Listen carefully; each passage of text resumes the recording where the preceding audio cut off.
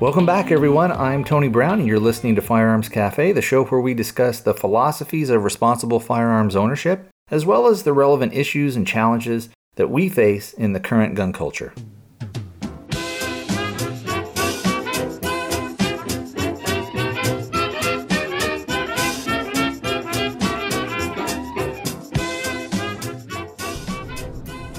Well, hello, everybody. Today is Sunday. It's the 21st of July, 2019. I am in the mobile studio. Let's go ahead and get our contact info posted, and then we'll jump in with the show and maybe make up for a little bit of lost time.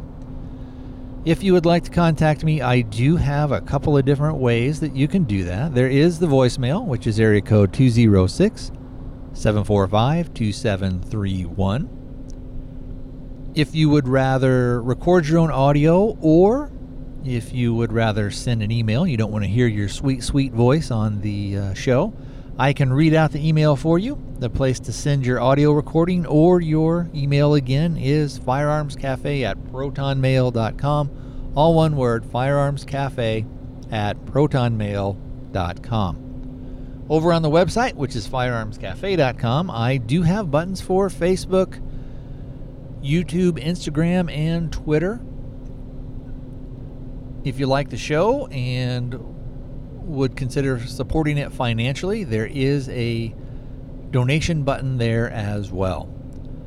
All right, let me tell you guys, let's jump in with the show. Holy moly, it has been crazy busy this summer. This has been one of the busiest summers that I've had in a long time, partially because my wife has had to go to a lot of conferences. So some of the free time that I normally would have has been reassigned to other things.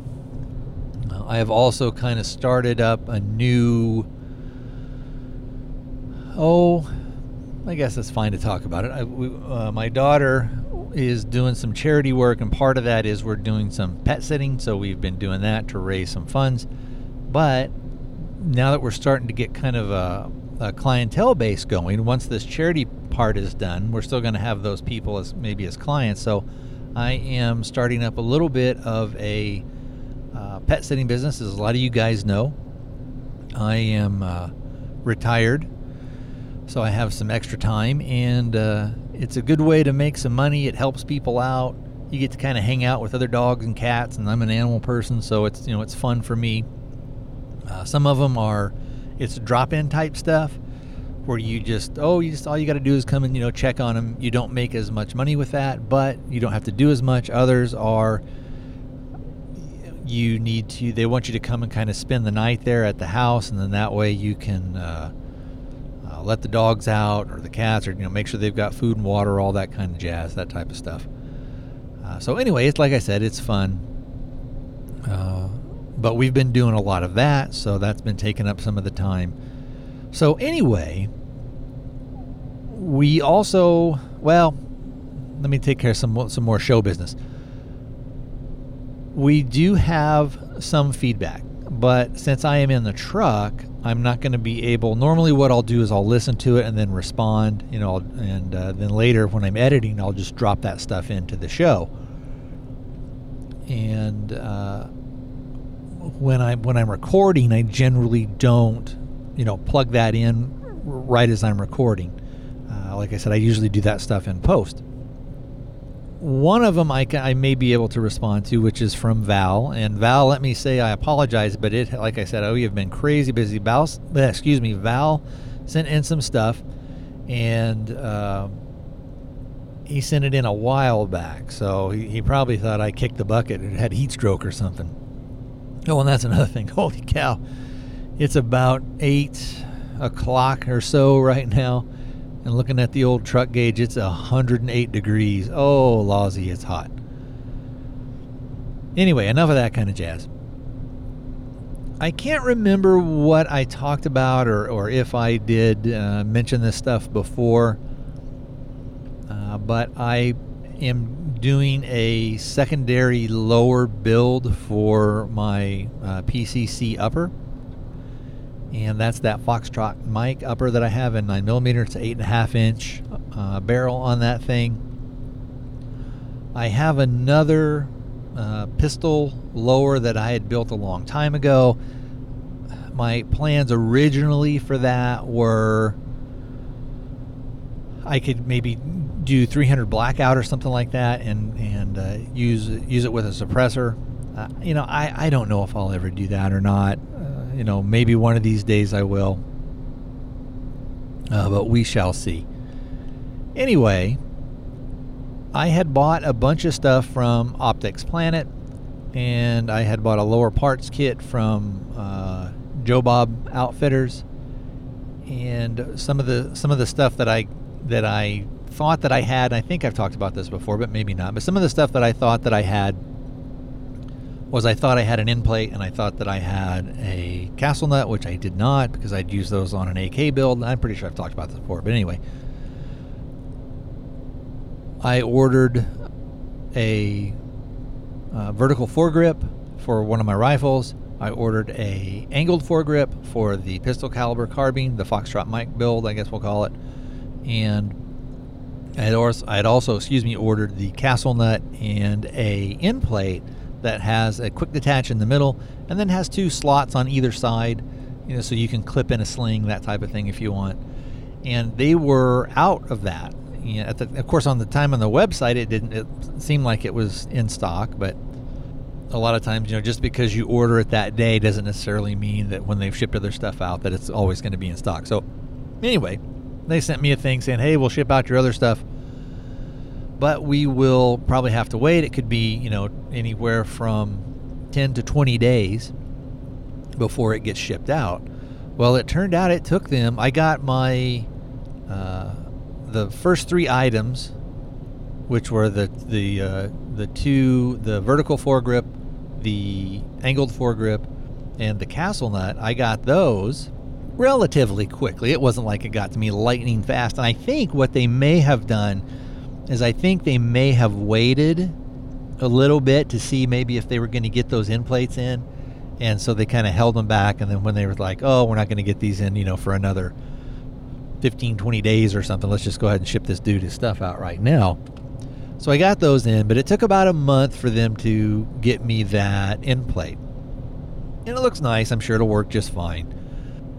So what I'm going to do is I'm going to film that the pistol lower build and pop it up on YouTube, maybe try and see. I'll probably have to do a reduced version and see if I can't do it on Vimeo. Vimeo is weird, man. They want you to pay for stuff. If I was a business, or if I had a thing, let's say I had was making a ton of money on Patreon or something like that, which I don't even have one of those, but let's say that I did and I was making a ton, I would maybe consider paying X amount per year to get a Vimeo account. But I think I'm going to be limited to maybe 5 gigabytes of video footage, which isn't that much. And I know I've talked about it before, but I'm going to still shove a bunch of stuff on YouTube until they basically just kick me off. Or until they say, you got to take these videos down. And again, my channel is so small. I think I've only got 68 subscribers or something like that. So I am so small fry. One of the things, and let me know if you guys would even consider doing it, or if it's maybe kind of too much of a pain in the butt, but I was considering getting or seeing if I could get an affiliate link. I think that's what they're called, maybe to Brownells, and sort of see if some of you guys, if you were going and buying through there, and that could kind of help me out doing some stuff and help pay for the show and pay for upgrades, or being able to go to the range more often, all that kind of jazz. So kind of getting off track here a little bit, but I am gonna film that lower build. I'm pulling into my place where I gotta go here. Now, I had, if you guys had watched, kind of speaking of YouTube, if you guys had watched the video where Ken and I went out to the range, you will have seen that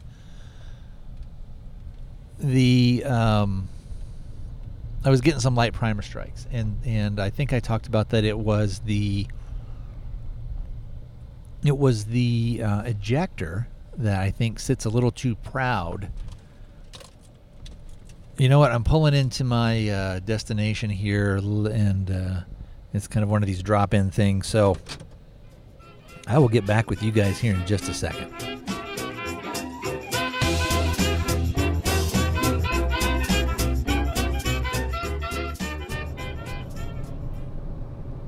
Hey, guess what? I am back in the truck.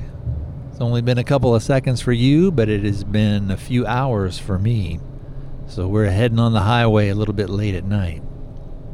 Heading back to the old homestead. Anyway, what I was talking about was I was getting light primer strikes. There we go. Late at night. On the old pistol caliber carbine, my PCC. I talked to the guys over at Foxtrot. They said, sand that thing down and it will allow it to clear the bolt. It's causing drag on the bolt, which can give you problems with light primer strikes because it's not letting that bolt go full into battery. It can give you problems with maybe extracting or feeding because you're getting drag on that bolt.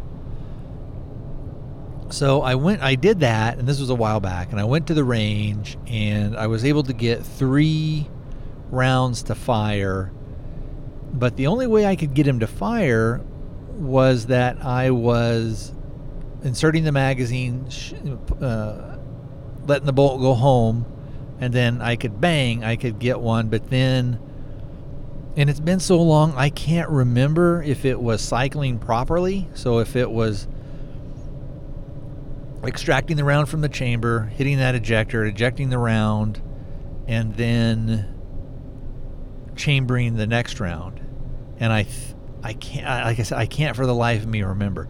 Here's sort of my dilemma. I think it did the next round, and then it put it in there, but then what I would have to do is I would have to eject the mag, physically eject that new round. I think that's what happened. I physically have to eject that new round that was put into the chamber, but again, it was getting kind of held off as it was working back and forth. There was just enough of probably friction or interference on there. We talk a lot about, especially in AR world, we talk a lot about stacking of tolerances.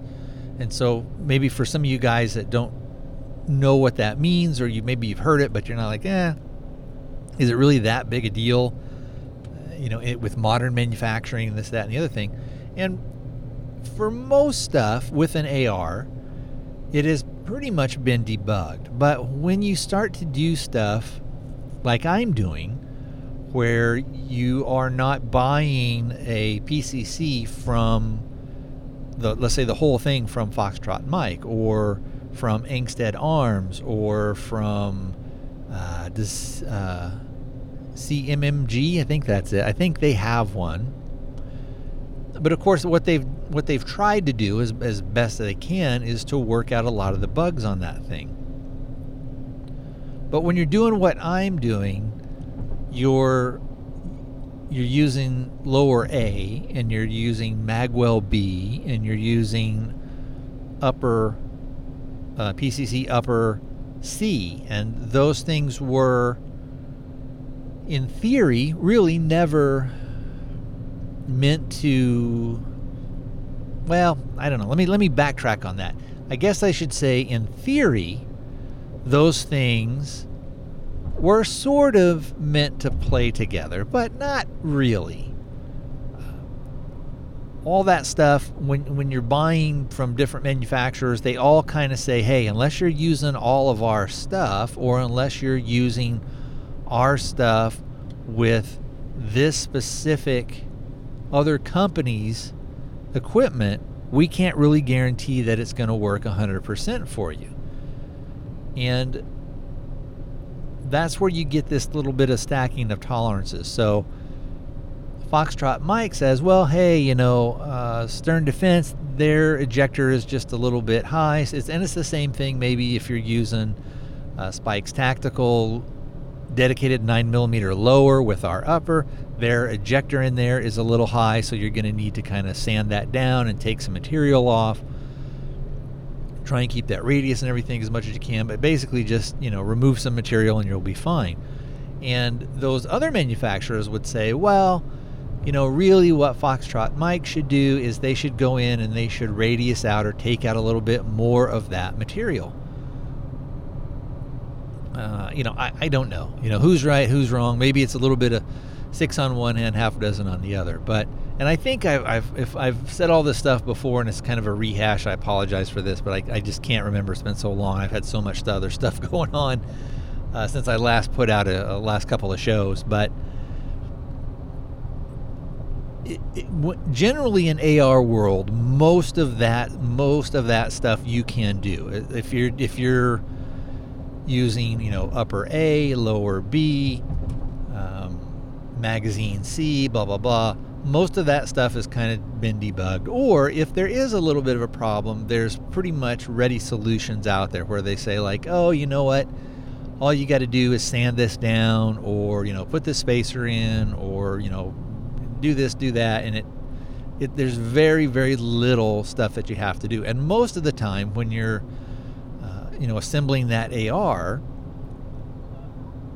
they're using the majority, I won't say all, but the majority of those builders are trying to get stuff within that kind of mil spec, or they understand, well, this is kind of what's out there and this is what most people are building to, so we'll build our parts to interface with those things. But it doesn't always work.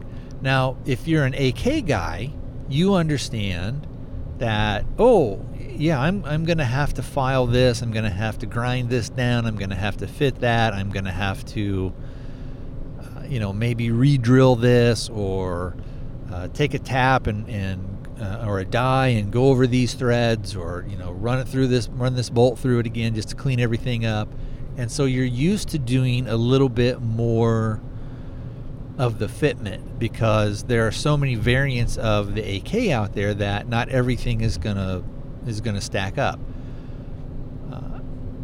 For the most part, on my AK that I have, I've only had to do minor kind of fitment stuff, but you still sort of have to if you want things to go a little bit smoother. And my AK is not a silky smooth operating machine. It works fine, but there are things that I probably can still do. If you go onto YouTube and you look at some of my AK things, like the trigger polish that I did, it worked out okay. It didn't really 100% solve the issue that I wanted it to solve, but I think maybe going forward, and the more I shoot it, I think some of those things will kind of lap out and they'll do it. If not, what I may need to do is go in and do a little bit more filing, do a little bit more polishing, that type of thing.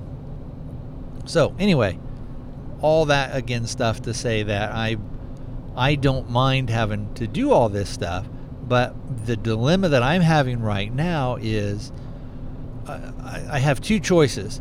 So I don't want to take off too much material on that ejector, but the only way I can test it, since I don't have a backyard range, is I want to take off the minimal amount possible, put it back in the magwell adapter in the stern defense, take it out, try and shoot it, see if it works, and if it doesn't, then what I need to do is then go back, bring it back home, take it apart, take a little bit more off, go back to the range. Well, I can't really do that. I don't want to go to the range 15 times in a day and have to spend, well, I wouldn't go 15 times, but let's say if I went 3 times, well, that's $45. I don't want to do that.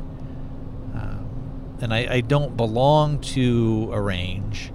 The only thing I thought about doing was maybe getting a power inverter on the truck and then taking my Dremel with me, going out to that open range like where Ken and I went. If you go over on YouTube and check out that video just called Range Day, you'll see the range that I would go to, and then I could go kind of maybe back and forth in the truck, and I could kind of use the Dremel tool to sand it down.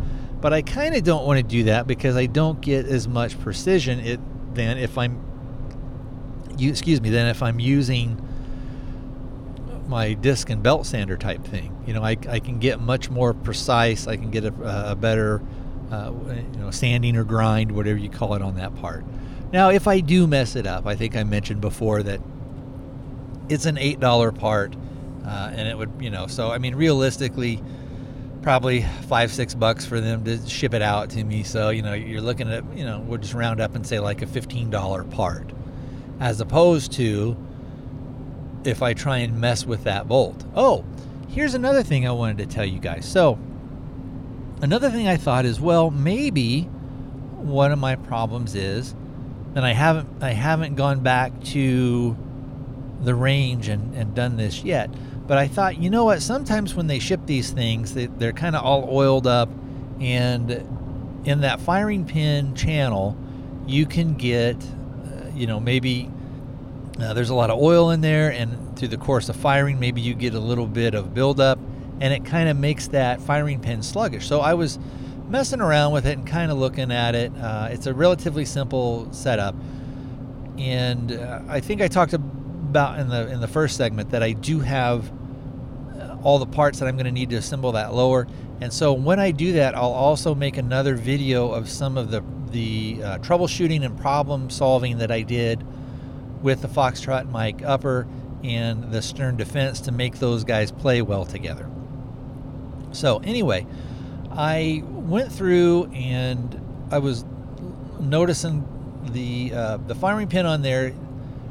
There's like the firing pin cross bolt or whatever. I don't know. I probably got the terms all wrong. I don't know what they are called. And then you have the firing pin, and there's a spring, and then that pin in the back keeps that thing from shooting out.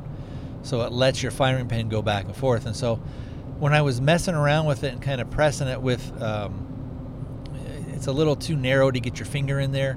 So when I was pressing with a punch and stuff, sometimes it would spring back, sometimes it wouldn't, sometimes it seemed a little sluggish. So I took the bolt apart, took the firing pin out, and ran some cleaner through it, and really kind of tried to sort of degrease that thing or de-oil it. Ran a bunch of cleaner through the bolt, all the holes, all that stuff, put it back together, and it seems to be moving a lot freer. So I think what I may do is the next time that I have available to go to the range, I'll probably just again go to an indoor range. I'm going to take some material off of that ejector, and I guess I'll be a little bit more aggressive. Maybe I'll do some measurements with it, or kind of trace it out on a piece of paper using a real fine, pencil point, like one of the mechanical pencil points where you can get a really nice fine thing. And then I will have that, and then I can have a reference point to put it back and sort of see how much stuff I'm taking off, that type of thing. It's crude, I know, but I think it'll work. So anyway, I think by doing both of those, I think I'll be able to accomplish what I want, and hopefully that will fix the problem. If not, we'll see. And what I think I want to do too is, I had mentioned before, I have that other pistol lower, and we've talked, ad nauseum about a pistol. Since it was born a pistol, it can kind of go back and forth, especially now with the braces and everything. It can go back and forth between being a pistol and being a rifle. Now, the only thing I'm not sure of, and maybe somebody can straighten me out, I thought that when you So let's say you've got a pistol lower, and then you're like, okay, I'm going to put my 16-inch, I don't know, what's a Daniel Defense or BCM upper on this thing. There's no regulation against, on a pistol you can have whatever length barrel that you want. But because that is a pistol, I think you can have a pistol lower go and be a rifle, technically a rifle, or maybe a super long barrel pistol that you can then I know you can then put a stock on it. What I don't know is if they still say with a vertical foregrip. Now, if you had an angled foregrip on there, which I kind of like those, but if you had one of those on there, it wouldn't matter. But once you put that 16-inch upper on there, I think you could take your brace off, or if you didn't have a brace and you just had a extension tube out there. But let's say that you could take that off and you could put like a regular, I don't know, like a Magpul stock or a B5 stock or something like that on there. As long as you've got that upper on there first, and then technically, is it considered like a super long barreled pistol, or is at that point would it be considered a rifle? And then because your overall, like they were saying that thing about the vertical foregrip, the ATF had come out and was talking about it's got to be longer than 26 inches. Well, if you've got a 16-inch barrel on there on that pistol, and then you put your upper on first, and then you take off your pistol brace and you put on a stock, I think you're golden, you're fine. And then I think because your overall length is longer than 26 inches, I think if your upper had an actual vertical foregrip, I think you'd be fine. That's my interpretation. But, I don't know. And then I don't know. And then you could go back. You could take your stock off, and then you could take and then you could put your pistol brace back on again, and you could leave it that way if you wanted to. There's nothing that says you can't have a pistol brace as a stock. You could use it as a stock for on a rifle. Like, let's say that if you bought a Daniel Defense rifle, and if you wanted to, they don't care what you put on the back of it at that point because it's a rifle. So you could easily put a pistol brace on there. But because it was a rifle, then of course, I don't want to go down in the weeds in this minute, but again, because it was sort of born a rifle, you could never put a less than 16-inch total length upper on that thing. But if it was born a pistol, again, I think as long as you watch your disassembly and assembly, I think you're all right. I think, again, let's say on your pistol you just kept your pistol brace on. You can again swap off that upper. Now, am I crazy? And if you put a 16-inch or a 20-inch upper, as long as it's minimum 16, I think if that upper had a vertical foregrip on there, I think because of the overall length, you can do it. What it would be considered at that point, I don't know. Is it kind of like a pistol still? Is it any other weapon? It's so hard to keep track of this stuff. But anyway, with having said all that stuff, that's kind of my plan for this thing, is I want to do that, but I want to film all that stuff and kind of go through and get kind of some of my troubleshooting and things like that through. And then I guess I will just, again, like I had mentioned before, I'll go to an indoor range, pony up the $14 or whatever it is to shoot. I suppose I could maybe go in and out. Maybe if I talked to the guys at the range and said, hey, here's what I'm trying to do, can I come in and out? they would probably say no, because they wouldn't want anybody sort of doing, quote unquote gunsmithing on parts and then bringing it into their range. They'd say, oh, for liability reasons or something, if anything happened.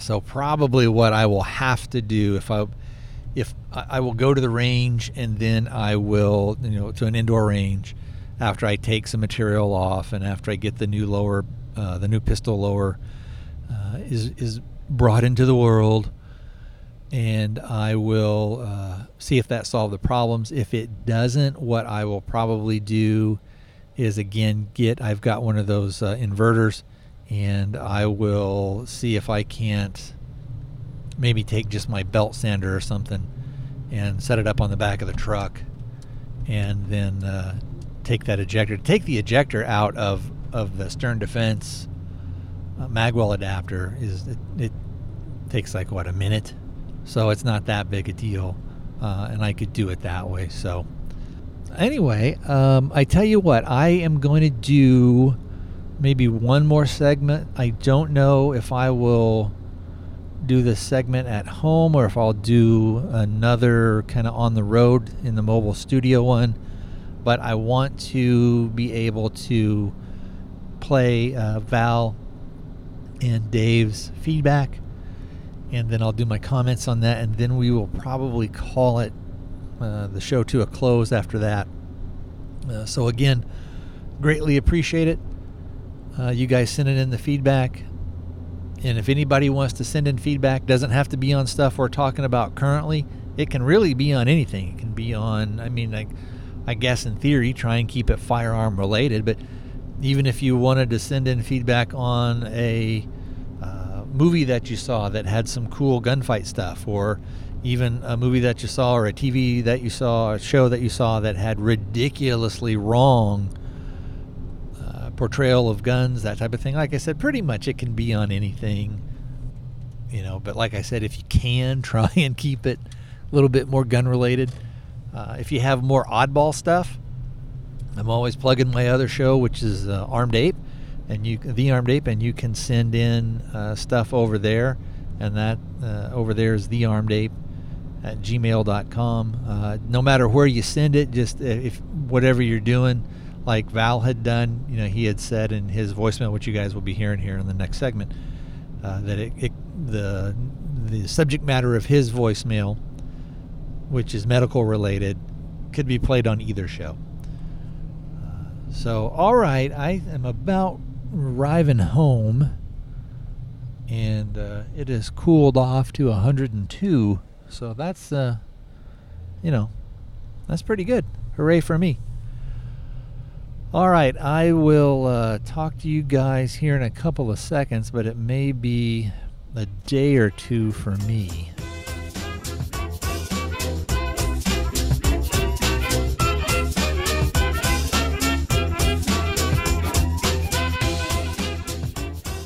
All right, guys, I am back. Let's go ahead and play some of that feedback that we got. We got some from Val, and we got one from Dave. Let's go ahead and jump in with Val's right now. Hey, Tony, this is Val from the Midwest, and I listen to Firearms Cafe, but this voicemail could go to both podcasts. Basically, there's a first aid course available that's trauma-oriented called Stop the Bleed. It's a project of the American College of Surgeons and Homeland Security and a few other organizations. It is a 1-hour free course. It'll show you what to do if you're confronted with major bleeding, so somebody doesn't bleed out in the response time for the ambulance. So all you got to do is do a web search. All the various organizations that do it have a locator on their web page, and you can put in where you are and find out where the next course is. Well worth it. I think it's the modern, and maybe for us in the firearms industry equivalent to CPR, which we're getting everybody to learn. So Stop the Bleed. I just recommend that everybody do it. It's literally a 1-hour course. It's excellent, put on by various organizations, and could save your life. Teach you how to use the tourniquet and what to do. Thanks for the podcast. Keep up the good work. Hey, Val, thanks for sending that in. The class actually looks pretty cool. I'm not sure how in-depth they go, but even if it's a deal where you just learn how to use a tourniquet and what tourniquet is good, I think it's a good thing to know. Any type of knowledge is good, especially with some type of medical stuff. Some of you guys may remember that Ken Kowalski was a combat medic in the Army, and he has done some medical courses and things like that, and he tried out some of that stuff on me.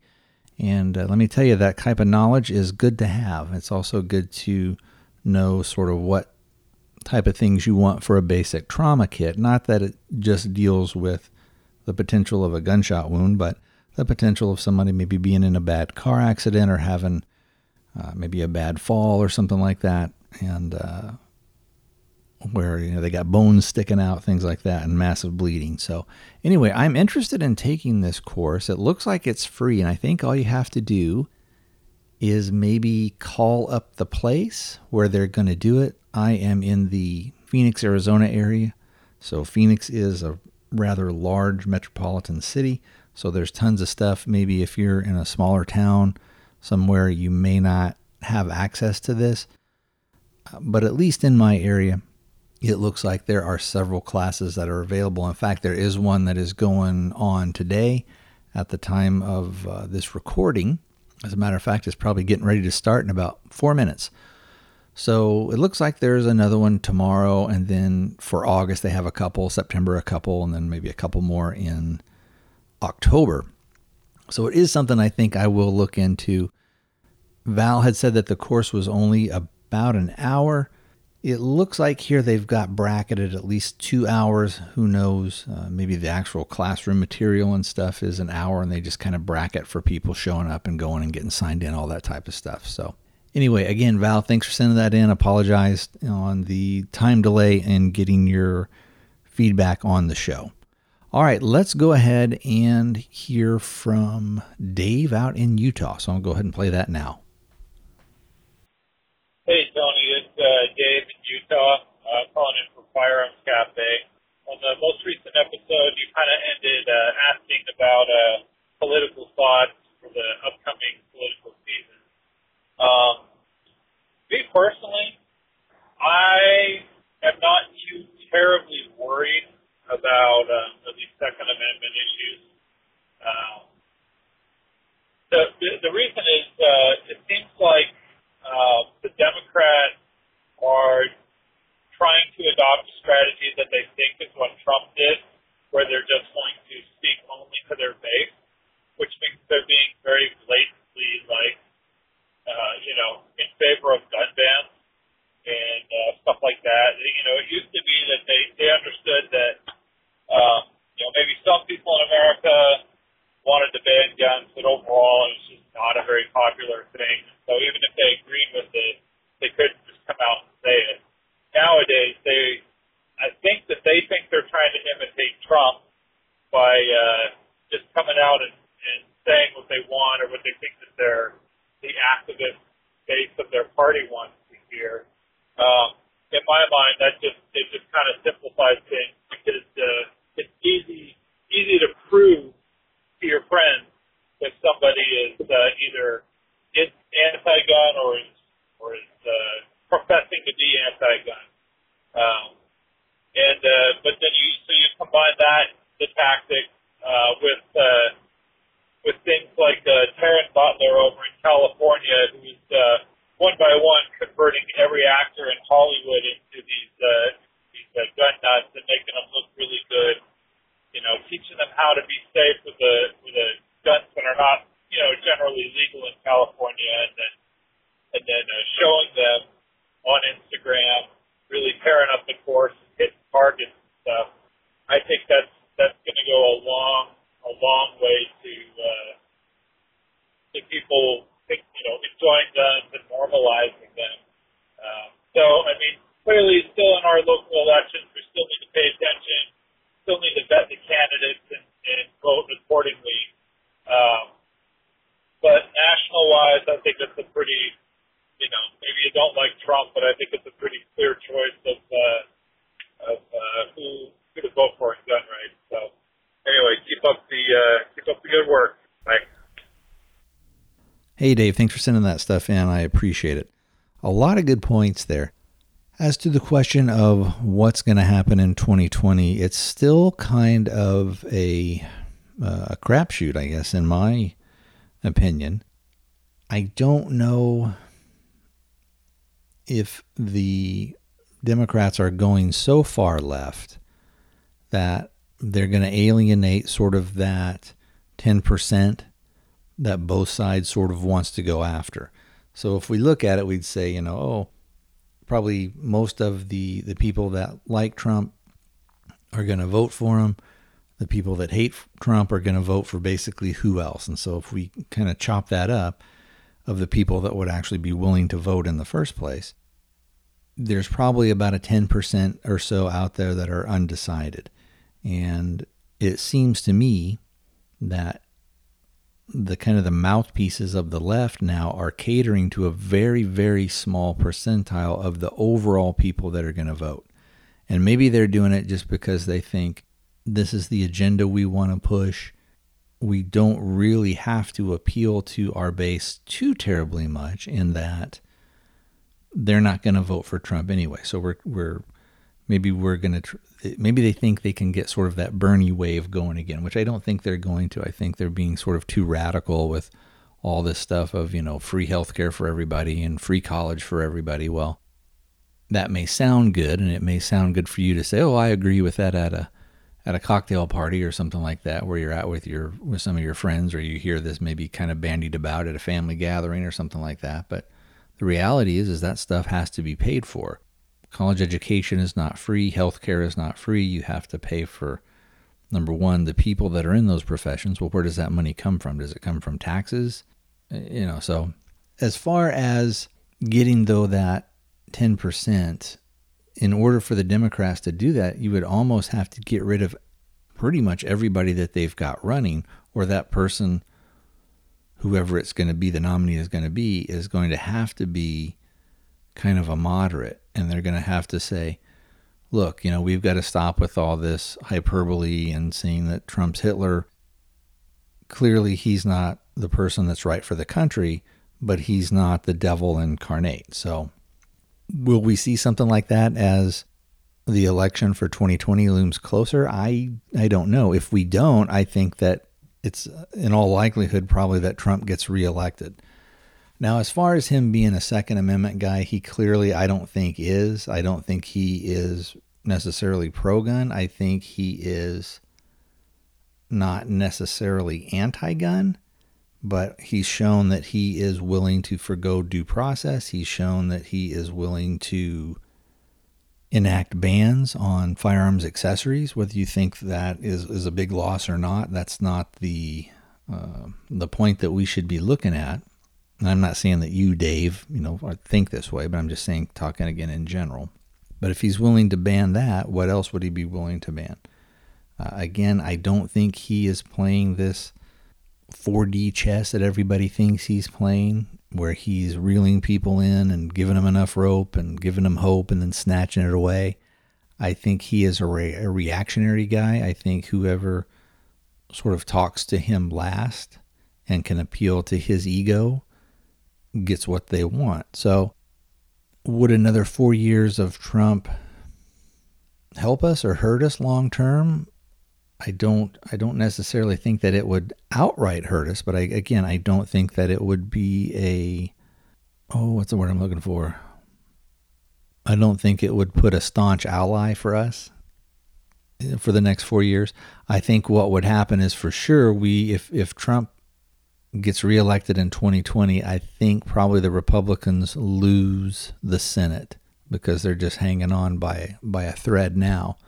I don't think they really regain the House. And then I think we've got some legit maybe battles coming down the pipe for us in the Second Amendment world. Some could argue, or maybe would argue, that if that did happen, let's say if Trump does get reelected and then the Senate is turned over, that they will be fighting him tooth and nail on so much other stuff. I don't know. There's so much. It's such an oddball thing whenever you talk about that guy that all the normal things are sort of thrown out the window.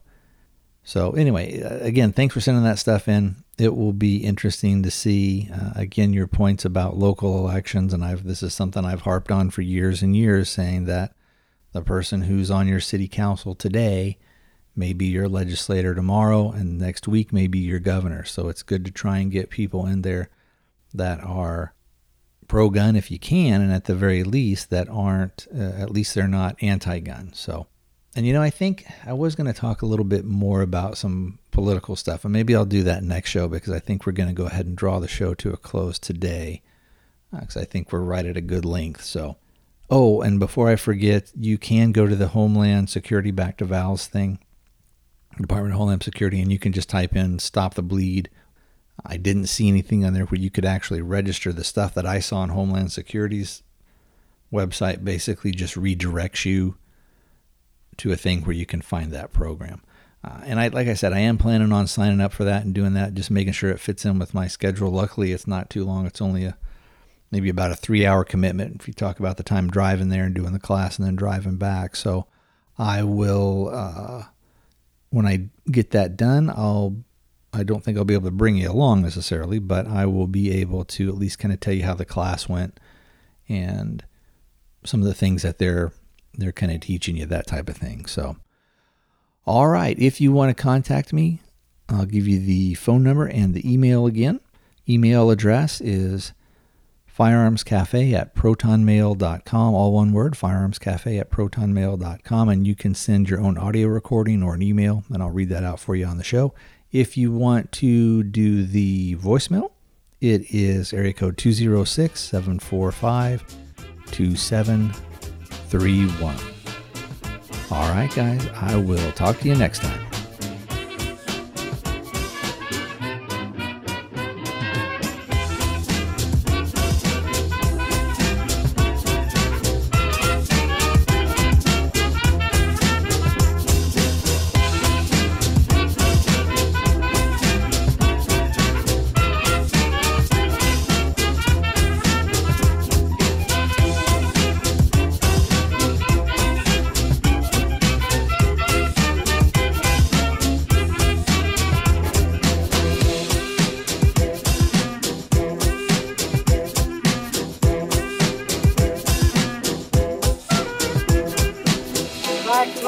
I'm in trouble, black coffee, I see trouble.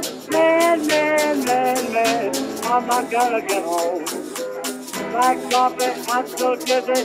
Black coffee, please get busy. Oh, now make you get home. Black coffee, I'm in trouble. I'm so dizzy. Please get busy. Man, I'm not gonna get home.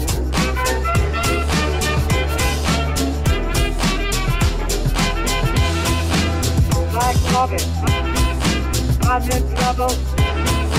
I'm so dizzy. Please get busy. Oh, now I'm not gonna get home.